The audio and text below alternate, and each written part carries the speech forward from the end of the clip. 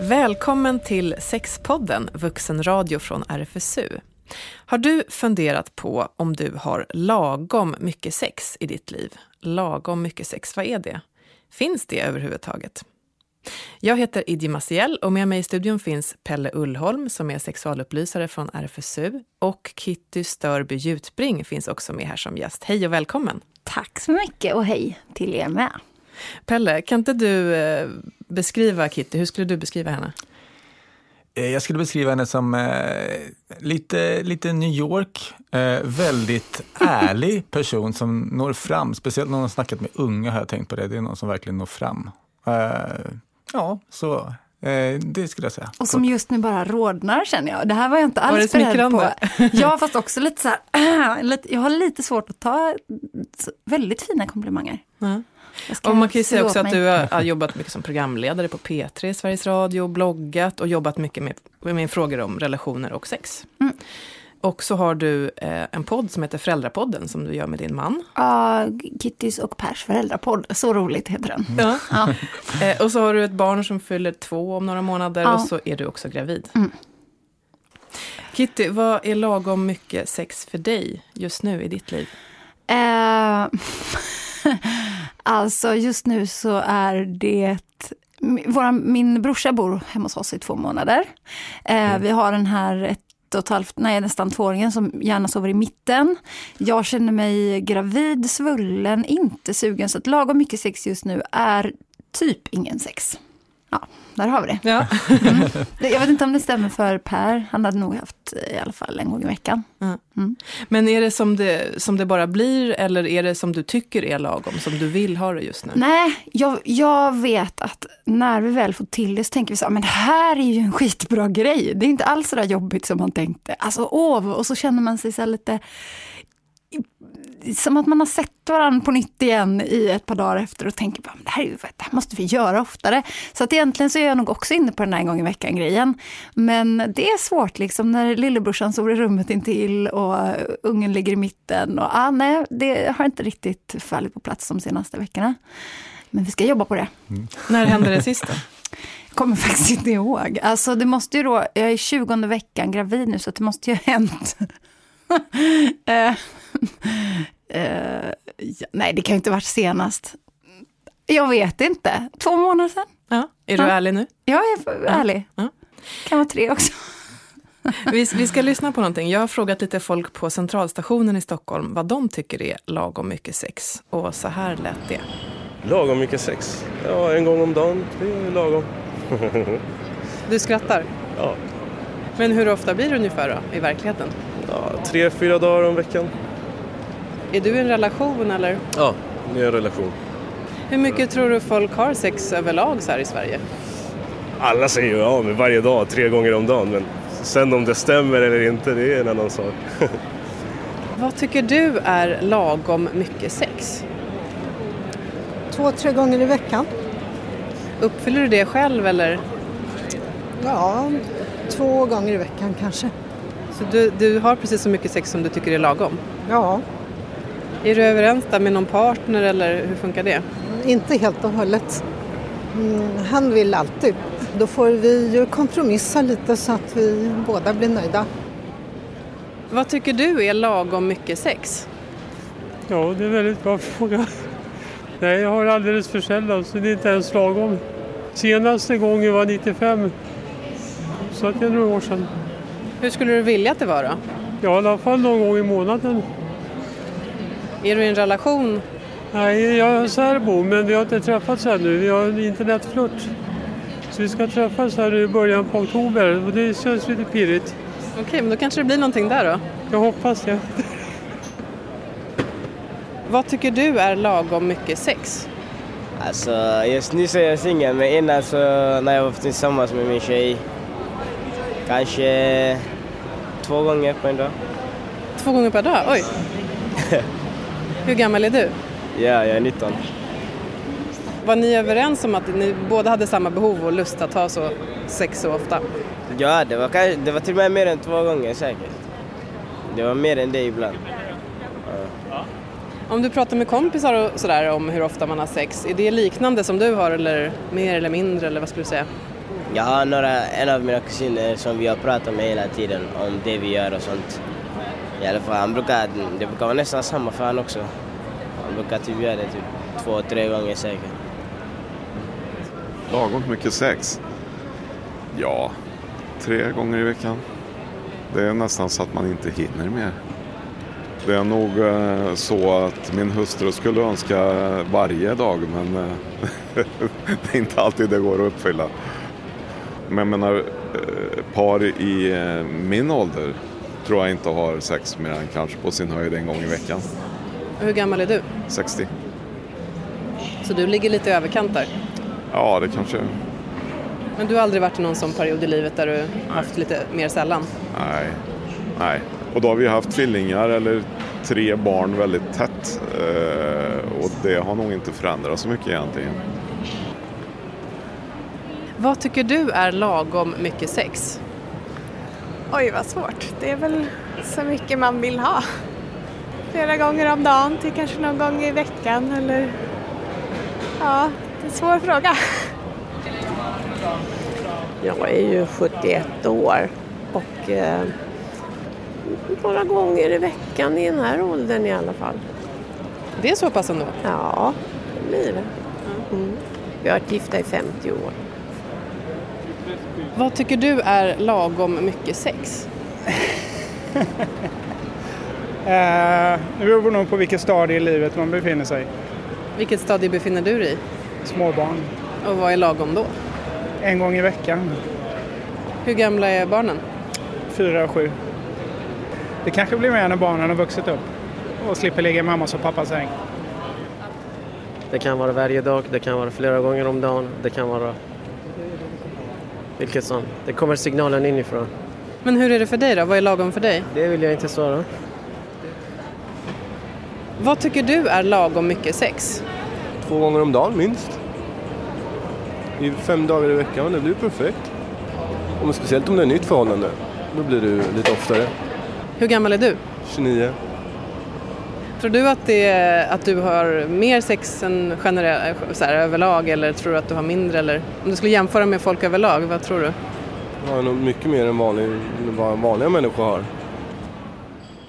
Jag ska säga att det här är ju inte på något sätt en statistisk undersökning, men det kanske ändå säger någonting.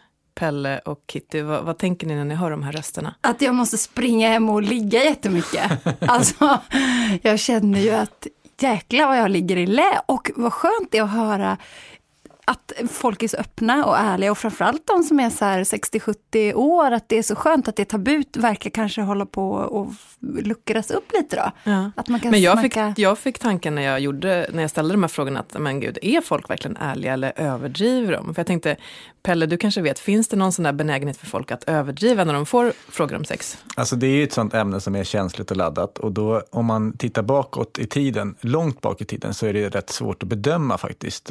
Det kan ju vara så att folk ljuger, det är möjligt, men det kan också vara så att när man blir osäker på en sån faktor så kan man över- eller underdriva beroende på vad man har för förväntningar på sig. Så när man gör undersökningar, då försöker man ju alltid fråga om det senaste tillfället för att få så exakt beskrivning, eller debuten, för då vet man, det håller folk alltid rätt på något vis. Så att, och det finns olika sätt att ställa de där frågorna så att det kanske blir lite mer korrekt. Det här överensstämmer inte på något sätt med folk genomsnittet. Alltså det är väldigt mycket mer sex som folk säger att de har. Och då kan man tänka sig, är det så att man påverkas av att man står på T-centralen och får en mick under munnen och sen så ska någon ställa frågor, att om man är lite osäker hur det egentligen ligger till, så överdriver man. Om folk hade mer fakta om en genomsnittligt, det kanske det var enklare att vara ärlig, även om det såklart finns individer som ligger så här mycket, men du frågar ju rätt många. Ja, och det är väldigt få som liksom ligger liksom under snittet. Det är bara någon individ egentligen. Så. Och sen tänker jag att män, om man kollar på männens könsroll, där ingår ju att vara macho och vilja hela tiden. Alltså den här myten om mannens sexualitet som ska vara så himla mycket större och de vill alltid och sådär. Jag tror att många män känner att de vill leva upp till det, för skulle de säga, nej jag har inte sex ofta. Va? Är du ingen man? Är du inte manlig? Alltså att man är nog väldigt fixerad vid att verka lite macho, tror jag. Här var det ju kvinnor också som sa att de hade mycket sex. Ja. Och även att vissa som sa, ja men min fru vill ännu mer och sådär. Om du ska säga lite grann hur det ser ut då på riktigt, Pelle? Ja, men det har ju den senaste hyfsat stora studien som gjordes ju av United Minds och Aftonbladet för något år sedan nu kan man säga. Och då är det snittet för alla populationen. Det är 1 gång i veckan, 4 gånger per månad, knappt. Så är det snittet som finns. Och då är det från 0 till 100 år? Nej, det är från 18 upp till 70 någon gång så. Som har haft olika kategorier. Och så kan man ju se att det finns saker som påverkar. Vi kan prata mer om det sen, men ålder och kön och olika aspekter. Om man jämför med för 30 år sedan, hur såg siffrorna annorlunda ut då? För att det pratas ofta om att tidsbrist är en faktor i att folk har mindre sex. Och, jag vet inte om det är myter, men jag har hört om att men folk har mindre sex idag och sådär. Ja, men man har lite färre sextillfällen idag. Så är det. Är det här snacket om livspusslet? Ja, precis. Ja, att det är svårt att få in den biten då? Eller? Ja, men det är liksom där. Om man nu har 4 gånger per månad så hade man då 5 gånger förut. Så att det är inte någon så här... Om man tycker det är en dramatisk förändring eller inte, det ligger väl upp till lyssnaren och betraktaren. Ja, 12 gånger mer på ett år. Ja, precis. Kanske blir en del ändå. Ja. Och sen så är det ju så att det finns ju den största faktorn som jag ändå tror påverkar, bortsett från stress och sånt där, så är det också faktiskt att man är singel i hög utsträckning idag. Folk går in och ut i relationer, man startar sin första långa relation senare. Och att vara singel innebär att du har sex mindre ofta helt enkelt. Så att det är en sån statistiskt sett är en jätteviktig faktor. En singelperson har sex knappt 2 gånger per månad. Och det är faktiskt mer än vad det var 96. Då var det drygt 1 gång per månad. Så att en singelperson ligger mer idag och en parperson ligger mindre idag. Så kan man säga. Ja. Någon av dem som jag pratade med sa att lagom mycket sex varierar väldigt mycket i livets olika faser. Kitty, om du ska jämföra lite vad som är lagom just nu och hur det var innan du fick barn. Hur liksom skiljer det sig åt då? Men det är att det nästan inte, vi har ju nästan inget sexliv just nu. Men just nu är det ju sådär lite extremt just för att vi har en inneboende som är min brorsa. Så här lite som jag har nu tror jag inte jag har haft i någon annan period av mitt liv. Sen jag debuterade då. Samtidigt så är det lite roligt för att det känns som att det är ganska lagom. För jag känner mig ibland, det här med gravidhormoner och så, ibland så går man igång som fasen och oj vad man vill ligga liksom. Och sen så, eller så blir det lite som det nu, att jag känner mig jättenöjd som det är och med en massa kramar liksom. Mm. Men hur såg det ut då innan ni fick barn? Ja. Vad var lagom då? Gud, för jag är ovan med de här superpersonliga frågorna. När man precis träffas är det klart att det är oftare. Då är det ju inte riktigt som de här unga killarna som hade det 7 gånger om dagen, 5 gånger i veckan. Hur länge har ni varit tillsammans? Sedan 2010. Men jag vet inte, någon gång i veckan kanske. Jag har... Alltså det känns som att få ihop det till många gånger i veckan. Jag vet inte ens hur... Det är mycket att säga, jag är så jävla trött. Det går och lägger mig. Alltså det här med att jag tycker det är en viktig faktor. Lusten går upp och ner i livet och personer har faktiskt olika mycket lust till att ha sex. Och det finns någon slags bild av att det skulle vara bra eller dåligt att ha olika mycket lust. Det där måste man komma ifrån. Jag tycker den här enkäten visar tydligast som du gjorde. Det är att folk har svårt att vara ärliga i den här situationen. Och det är för att man har dels lite kunskap kanske om hur det ser ut. Men också att det är väldigt mycket tabu till att liksom kunna säga vad man själv står. Och det avspeglar sig även i det liksom privata mötet med en person. Att man förväntar sig att det ska vara de här nivåerna. Efter att ha lyssnat på de här rösterna så blir du nästan så här, kanske 1 gång i veckan. Att det nästan skulle vara något dåligt och lite. Men nu får ni berätta vad mer då? Om jag ska vara så jättepersonlig. Alltså på riktigt. Alltså vadå, ligger ni flera gånger i veckan? Nej, absolut inte. Och jag är lite i samma situation som du just nu. Jag är gravid och har ett litet barn. Det var därför jag blev så chockad när jag hörde alla de här rösterna. Att jag kände, men gud vad folk ligger. Så du ligger 1 gång varannan vecka ungefär? Nu kanske var 1,5 månad sedan. Ja, men vad härligt. Nu kändes det genast mycket bättre. Vad bra, då stannar vi där. Nej, men en annan sak som jag undrar också. Du sa det här med gravid och så. Alltså, hur skiljer det sig från... Du är gravid nu och när du var gravid första gången. För då hade du inte också ett litet barn samtidigt. Nej, och en bror som sov i rummet bredvid. Nej, men det är superskillnad. Gav det dig mer lust eller var det sådär? Nej, jag tror att det kändes förra gången lite som att jag tog tillbaka min kropp och blev vuxen på riktigt. Så att det var nästan som att det var en väldigt bra period sexuellt sett. För det var som att jag vet inte hur jag ska säga, som en ännu mer frigörelse från min uppväxtfamilj liksom. Så att jag kände mig så här, gud vad jag äger kroppen 100% liksom, som att. Och så var det så himla stort och spännande att vi skulle bli en familj. Och det var liksom hela grejen var så stor. Och ja, så att vi ville vara nära mycket. Så då hade ni mer sex? Då hade vi mer sex och nu har vi mindre sex.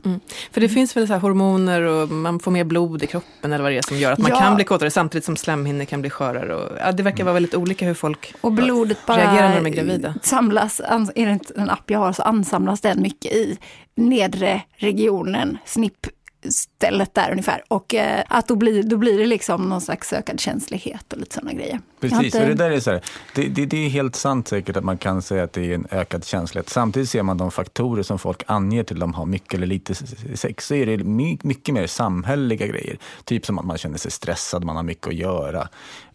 Så. Och att man inte får ihop det med en partner. Det som är rätt intressant statistiskt sett, om man jämför med 96 och nu, så det som har gått upp det är onanin. Det har fördubblats. Och det är kanske liksom, ingen har ju frågat mer om det, men om jag ska skarva kan det vara så. Man vet ju själv när man har lust, man har sin egen tid och man har sin möjlighet att liksom då uttrycka sin sexualitet med sig själv istället för att få ihop det med en annan person jämt. Det är mycket som ska till då. Så då kan man säga att folk har ju inte mindre sex om man räknar med, eller snarare tvärtom så har man egentligen mer sex om man räknar med sin egen sex. Och varför är vi så fokuserade vid att man ska ha sex med en annan person? För det sex är sex liksom. Ja, precis. Så att det blir svåra grejer att väga upp så. Men jag tror att självklart har liksom biologin och kroppens reaktioner påverkan, men jag tycker man kan se att det som är mer avgörande, det är de här andra samhälleliga aspekterna. Liksom sådär. Vad är det mer då som påverkar hur mycket sex folk har? Stress har varit en faktor, sa du, men liksom att man har jobb eller trygghet, klass, ekonomi, sådana där saker, spelar det någon roll? Ja, det slog igenom jättetydligt i undersökningar. Så om man är arbetssökande, om man har en stabil ekonomi, om man känner att man är trygg och har tid, så har man mer sex i den meningen att man har mer tid och utrymme, för det är den viktiga faktorn på något vis. Så de har arbetssökande? Lägre. Alltså. Okej, för jag trodde du menade att de hade mer sex. De har mer tid, men det är inte det som då påverkar. För där har man också större oro i sitt liv, kan jag tänka mig. Oro och sex är ju inte så himla lyckat. Man kan tänka sig att de här personerna, medelklasspersonerna som pratar om sitt livspussel, de har några bitar som man försöker få ihop och de har lite tid på sig. De här andra människorna, det är livstetris. Det är liksom bitar som rasar ner över dem och de får springa fortare för att få ihop det och vet mer eller mindre att det kommer inte bli så bra i deras upplevelse. Då har man ju en mer genuin stress än folk som, jag ska inte säga att man koketterar med sin livspussel, men ibland så handlar det om att man liksom skulle kunna göra tydliga prioriteringar, och jag tror helt enkelt att en del personer, om de skulle sätta sig ner och tänka efter, men sex är inte så viktigt i mitt liv. Det är därför jag inte väljer det. Man skulle kunna bli lugn i att säga, nej men jag tycker det är roligare med ridning. Och då menar jag inte med en person. Jag tycker det är roligare med det här. Det är viktigare för mig. Och det skulle folk behöva liksom bli mer klara på. Så men det känns lite tabu att säga det, tycker jag. För jag skulle nästan kunna säga så nu, att jag är rätt nöjd liksom. Ja. Att inte ha så mycket sex, men det känns... Du borde inte vara nöjd med det. För det känns som att jag skulle vilja... hur ska jag säga? Då är det något fel på mig. Eller jag minns en person som jag jobbat med som var asexuell och sa, nej jag vill inte ha sex, jag vill inte ha sex med mitt liv, jag är inte intresserad. Jag har träffat en partner som inte heller är intresserad, vi har det jättebra, alltså vi är skitnöjda som det är. Och de personerna pratas det ju aldrig om. Nej, de är ju helt osynliga. Ja. Och det är så, om man ska kolla på studier där så är det ungefär internationellt sett, om man har sett att det ligger ungefär på 0% som är personer som definierar sig som asexuella. Och sen så finns det liksom en glidande skala hur mycket lust man har över tid eller hur mycket lust man har som person. Och det finns ju liksom någonting som verkar vara i alla fall att folk är nöjda med sitt sexliv när de pratar om det i detalj den senaste gången, om man nu har sex överhuvudtaget. Men sen så känner man kanske en press att man ska förväntas ha mer än vad man har. Så. Jag vet, vi föräldrar gjorde en undersökning, och det har gjorts undersökningar om just småbarnsföräldrar. Är det den när de ligger så jävla mycket? Ja, den här irriterande undersökningen. Ännu en till. Sen finns en annan som du kan luta dig mot och som känns trygg då. De ger olika siffror, men den som är lite större, som en annan forskningsenhet gjorde med då, så visar att alltså, frekvensen går ner ungefär i 8 år. Man har lite mindre sex. Så. Hur tänkte du och din man Kitty innan ni fick barn om hur det skulle bli efteråt? Fanns det någon rädsla över så här, tänk om vi får mycket mindre sex, eller var det någonting ni pratade om och tänkte kring? Jag tror att det är en typisk sån grej innan man får barn, att man tänker så här, nej, men gud, vi kommer inte kunna gå ut och festa, vi kommer inte kunna ha sex, alltså alla de här sakerna. Och sen när man märker när man väl är där, då har livet förändrats så himla mycket och man tänker på ganska mycket nya sätt, så då är inte det ett så stort problem att du inte kan dricka vin när du vill eller vad det nu är som du... Men tänkte ni så? Ja, jag tror att vi tänkte det. Men det var mycket så här myter som att vi måste se till att komma igång så fort vi kan efter förlossningen och sen måste vi ha en frekvens och jag har hört om dem som sätter upp en dag i veckan, då ska man ligga och sådär. Ja, nu känner jag mig så här jättelugn i att det kommer ju komma tillbaka och jag vet ju vad det beror på alltihop och jag ser det liksom inte som ett problem, utan jag känner att det är inte bråttom. Så länge men då känner... innan så satte ni upp sådana där mål och liksom... Eller vi liksom pratade om det och var lite oroliga och sådär. Men hur var det när ni började förstå att det inte skulle bli de där målen? Ni skulle inte kunna göra enligt den där planen. Fanns det någon period där av att det liksom skavde lite och så, nej men oj, vad hände? Det blev inte som vi tänkte. Ja, lite så oro att och så kommer jag ihåg att från så här BVC och MVC så var det lite så här snack när man var på sån här efterkontroll av underliv och sådär, att de sa, har ni kommit igång än? Och så här, och jag hör kompisar som har fått så här riktiga skräckhistorier, bara, men det är lika bra att göra det och så här, nej men du får inte så här, du får tvinga dig, men nästan liksom att jag tycker att samhället har en jätteknäpp syn, i alla fall från vårdens håll, liksom, på att det är så viktigt att komma igång fast man kanske inte känner sig ens bekväm. Det kan för många tar det upp till ett år innan man vill ha sex igen för att det som ens kropp har varit med om man har haft en vaginal förlossning och sådär. Jag tycker att man får bara chilla lite där faktiskt. Det kommer, och så länge man har kvar närheten till sin partner och känner att man kan prata öppet om det och kommunicera och berätta varför och hur det känns, och onani finns liksom. Ja, jag känner mig mycket så här tryggare och lugnare i det nu. Det här är något som kommer upp alltid liksom. Det har också definitionen av sex. Vad är det här? Fokus på vaginal penetration. Ja, precis. Det finns ju många andra sätt att ha sex på som man skulle kunna då. Och det är liksom som en käpphäst som vi kanske har sagt mer än en gång här i Sexpodden. Men om man breddar det perspektivet långt innan man kanske, om man nu är en som får barn, då har man en mycket bredare repertoar att utgå ifrån. Och då kan också man tänka, ja men det här vill jag göra, det här vill jag inte göra. Precis, men om ni bara är van vid det här penetrationssexet så kanske det då känns, jaha, måste vi ändra nu? Men då känns det som något dåligt. Det är second choice-känsla då snarare kanske. Ja. Men det är det de snackar om från vårdens sida. Det är penetrationssexet de ligger på. Ja. För jag vet inte vad det är om de har, för det finns ju en sån här myt om att 50% av alla par som får barn skiljer sig in under första året eller går isär, som absolut inte stämmer. Och de ville förebygga skilsmässor genom att hetsa om sex. De kanske har gått på det, så tänker de men nu ska vi pusha liksom, så de ska ligga för att komma tillbaka, eller är det för att men så inte mannen blir missnöjd? Alltså jag har ingen aning, jag tycker bara det är jättekonstigt. Ja, men du har ju rätt, om man ser på när folk skiljer sig så är det utspritt över hela barnet, liksom från 0 till 18 ungefär lika mycket hela vägen typ. Ingen större skillnad.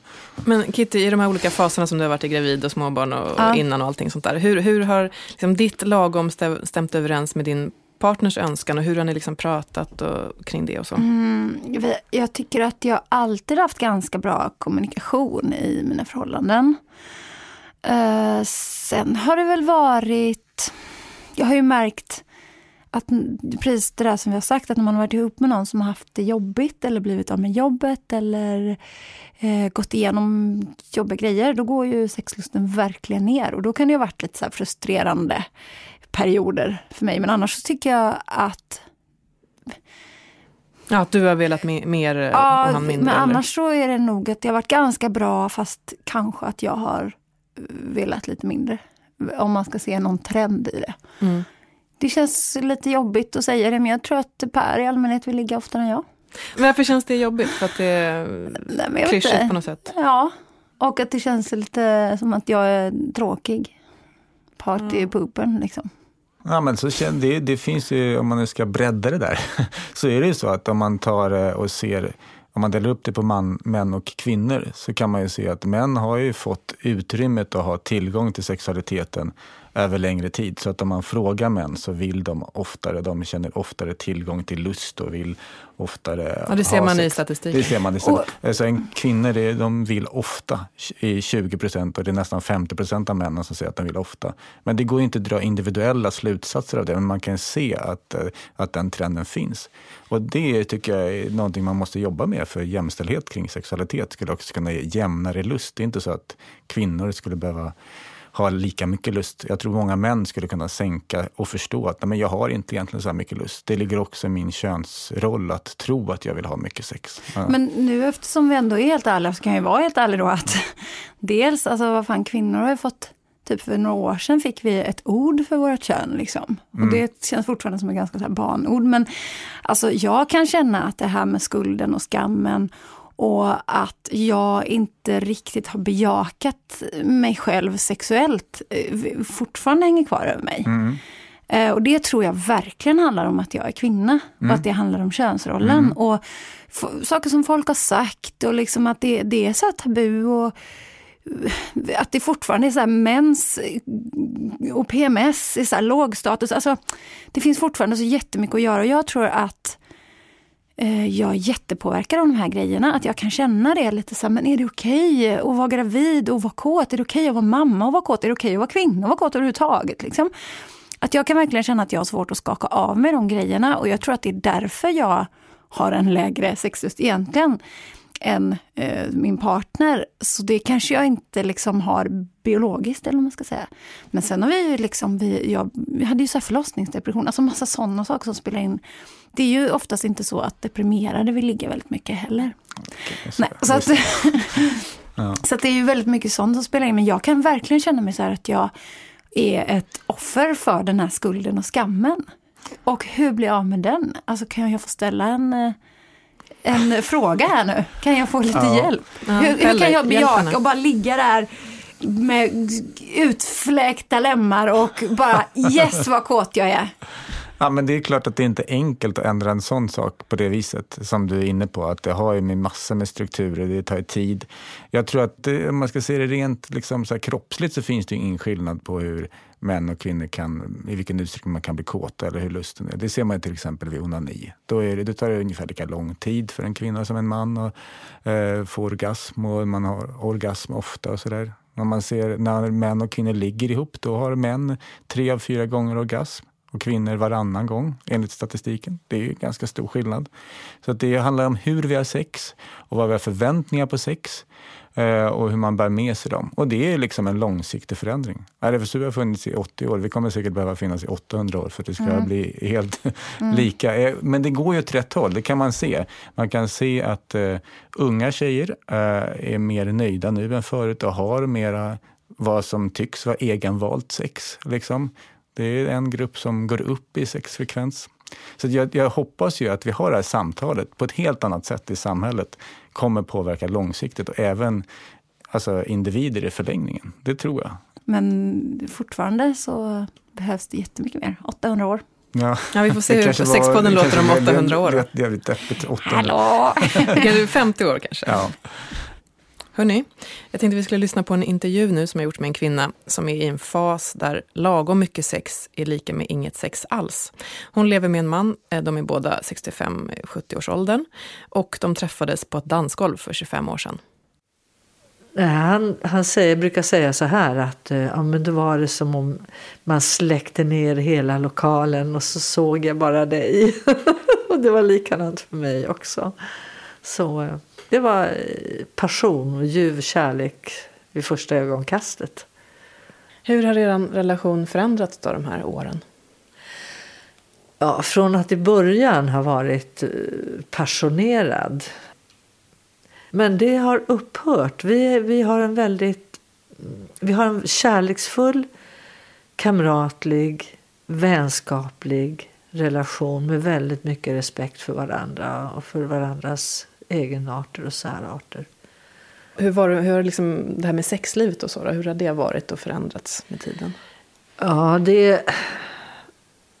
det var ju väldigt intensivt i början. Och under flera års tid så var det väldigt intensivt. Men sen det är mycket annat som vi har inte prioriterat det helt enkelt. Jag kan inte säga att det är min mans fel eller mitt fel, utan det är bara det att det har den där väldiga passionerade förälskelsen, den har lagt sig, och då har sexlivet lagt sig också. När hade ni sex senast? Ja, det är ganska många år sedan. Jag kommer inte ihåg hur många år sedan. Kan det vara 7-8 år sedan eller någonting sånt där?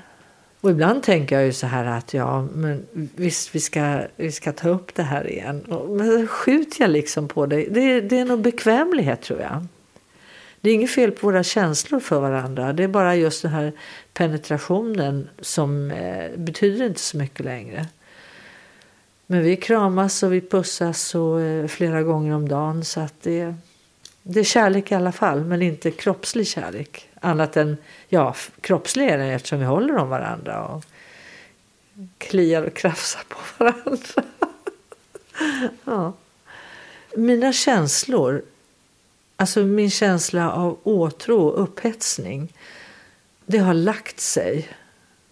Den här myten om att man alltid ska ha lust hur gammal man än är, den tror jag inte på faktiskt. Lusten har lagt sig för både min man och mig.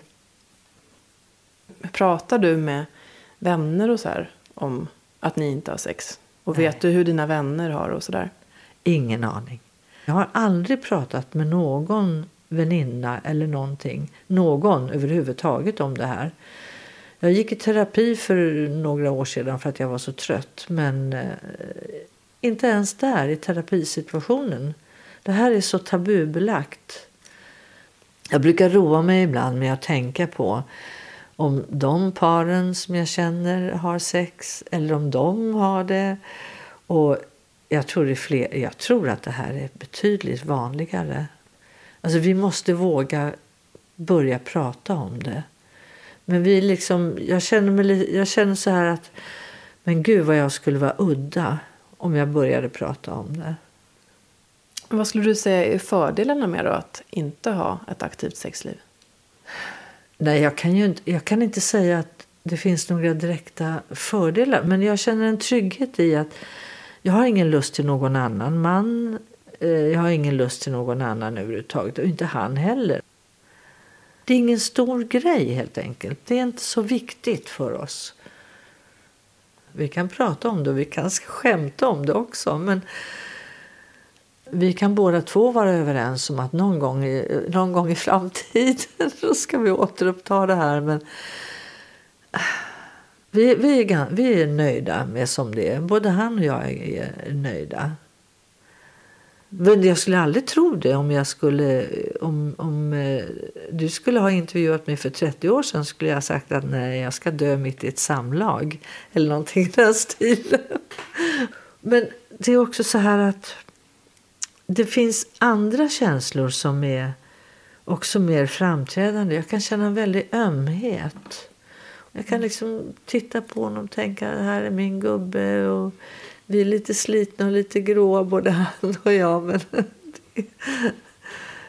Men ömhetskänslor. Onani då?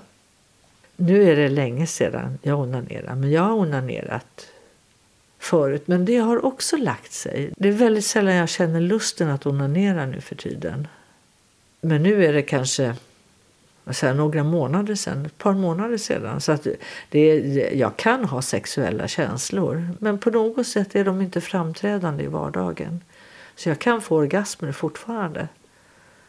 När jag tänker framåt så tänker jag så här. Jag vill inte leva 20 år till utan att ha haft sex med min man. Utan vi får ha en sån här mellanperiod som det har varit nu. Och sen vill jag ta tag i det igen. Så att det är väldigt dubbelt det här. Jag vill inte när jag är 90 år blicka tillbaka och tänka så här att men jag har inte haft sex på så många år. Det vill jag inte. Varför vill du inte det då? Är det någon press utifrån eller är det att du faktiskt vill ta upp det igen? Jag är inte klar över det själv helt enkelt. Jag är inte säker på vad jag känner. Om det är av egen lust eller om det är att jag borde. Men jag tror att jag kommer att försöka. Gud, vilken fin tant. Ja, vad tänker ni när ni hör henne? Jag tänker att hon känns så nöjd och att det är så roligt att hon säger så. Att jag är nöjd och han är nöjd. Och då, vad mer kan man begära, tycker jag. Ja, men jag tycker hon summerar väldigt bra. Liksom. Diskussionen om det är jätteviktigt. Ja, för det är en sak om det är så att en går omkring och är väldigt frustrerad eller det beror på att de har glidit isär och inte alls överhuvudtaget tar i varann. Då är det ju jättejobbigt och kanske jätteproblematiskt om man har helt upphört ha sex. Men i det här fallet så lät det ju bara som att det var bådas önskan och vilja. Liksom. Hon hade dock det här att hon absolut inte kunde prata med vänner och så om det. Kitty, hur öppen är du med dina vänner och sådär? Kan du berätta för kompisar att du inte haft sex på länge? Ja, herregud. Ja. Absolut, men jag tror att det var mer prat om det förr och det var liksom mer aktuellt för när man levde under andra, då när man liksom kanske bytte partner oftare, man var ute och gled runt och kollade in folk och sådär. Då var det en helt annan situation sexuellt också. Nu är det att det är inte det första man pratar om kanske när vi ses, typ fylla och sex, utan det kanske vi inte ens pratar om överhuvudtaget. Hur stor roll spelar sex för hur du och din man har överlag, tror du? Just nu så spelar det inte jättestor roll alls. Det är helt andra grejer som spelar viktig roll. Men samtidigt så känns det som att i våra liv så spelar det ju en roll och vi vill ju ta upp det snart. Alltså det är roliga som jag kom på nu, jag har inte tänkt på det, men Per ska åka på turné till Kina idag, lite senare, och nu är våran dotter på förskolan. Så han frågar så här, när kommer du hem från podden? Alltså den här podden. För att han insåg att det har gått nu jag vet inte, lång tid liksom. Och så insåg han att det hade varit bra om vi hade sex en gång innan Kina. Så att han väntar äntligen på mig för att vi ska försöka få till det. Det är liksom lite sista chansen idag. Okej, men får vi snabba på lite då? Så att, kan jag få en taxi? Men det är lite kul att jag kom på det nu när vi sitter här och pratar om det här. Så det här kanske var meningen, så att jag skulle liksom börja tänka. Värma upp lite i tanken. Ja, och höra att vad fan, alla ligger ju med varandra. Nu får jag sluta känna mig sådär. Pelle, finns det någon sådär fakta kring hur relationer påverkas av sex? Att blir relationerna lyckligare? Eller liksom, finns det någon? Nej, det tycker inte jag kan inte liksom peka på det som jag tycker är några trovärdiga undersökningar. Man kan ju ta upp de här spåren som att de flesta har mer sex i början i relation. Man har mer sex när man är yngre, när man är äldre, utan att det liksom förtas helt och hållet. Jag tror att man kan se också, om man tittar bak till 96, så är det också fler som slutar just ha samlagssex när de är den äldre målgruppen. Men man fortsätter ha sex på andra sätt. Så att, men det finns ju ändå så här forskning om att närhet och som orgasmen och sådär, att då frigörs ju olika endorfiner. Absolut. Och serotonin och sådär. Borde inte det bero påverka att om du får orgasm en gång om dagen så borde du vara lite lyckligare? Ja, men jag tror precis. Liksom fysiologiskt. Om det gick att isolera liksom en människas liv, bara den grejen, så kanske man skulle kunna säga det. Men jag tror att jag tror till exempel det som hon beskriver, det tror jag mer på, så här, behovet av närhet och vara sedd och ha en annan människa nära. Det tror jag närmar sig basala behov på något vis. Och sen så kan det förstås, alltså jag menar inte, ska jag sitta här från RFSU och orgasm är inte viktigt.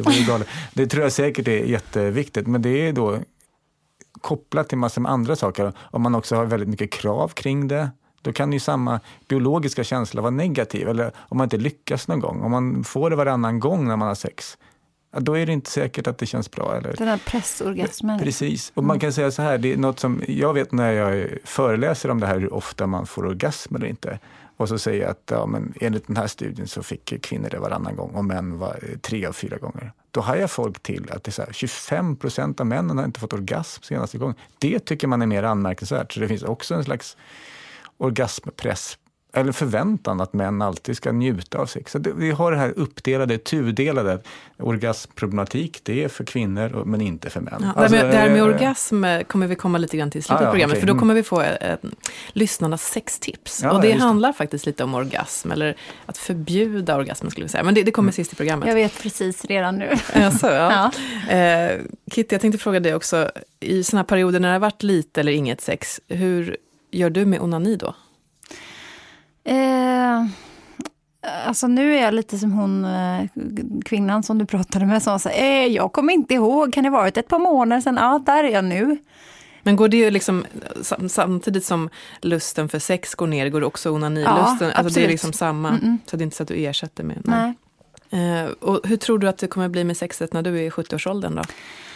Gud, då kommer jag ha såna här olika små lackutstyrslar på mig och utforska mig. Nej, jag har ingen aning, men jag hoppas ju att vi fortsätter vara nöjda. Och vad det innebär då, det vet jag inte. Men det hade ju varit kul att fortsätta ha lust och fortsätta ha sex.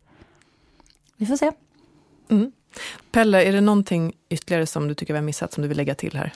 Ja, men jag tänker att det blir väldigt mycket fokus på folk som lever i relationer. De som inte gör det, de saknar ju sex mer eftersom man har sex mer sällan. Och det kopplas också ihop kanske med att avsaknad av närhet och bli sedd och så. För sexualitet är ju mer än bara orgasmer och sånt. Det är också själva känslan av att vara nära en annan person på ett sånt sätt. Och då tror jag att man kan verkligen slå ett slag för att se att inte glömma bort singelpersoner som har levt singel ganska länge, där sexualiteten också får en bredare betydelse av att den kopplas ihop med en slags ensamhet i det nära livet. Då har vi bara en grej kvar i programmet och det är det här med lyssnarnas sextips.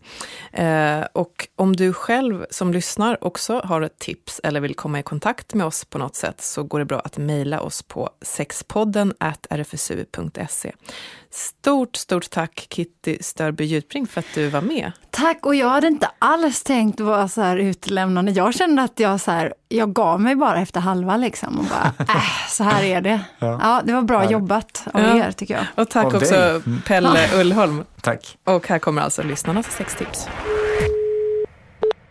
Mitt sextips är att förbjuda orgasmen.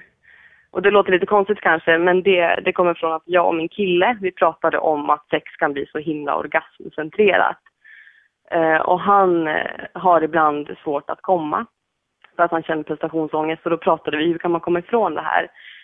Och då kom vi fram till lösningen att men ska vi inte testa att ha sex utan att någon kommer? Utan att själva processen som ofta leder till orgasm ska stå i centrum. Och det har inte vi testat själva än. Men jag tror att det kan flytta fokus lite från orgasmen, vilket gör att vi kommer förhoppningsvis kunna njuta mer av varandra och själva resan som brukar leda till det där målet. Ja, men det här kan ju vara ett kul tips för alla typer av personer som vill kanske komma ifrån det här orgasmcentrerade sexet. Och det kan bli lite omväxlande om man får träna på att fokusera på andra saker och vara lite mer mindful. Kanske för par som har varit ihop länge eller för personer som bara vill prova att ha sex med lite annat perspektiv i utgångsläget.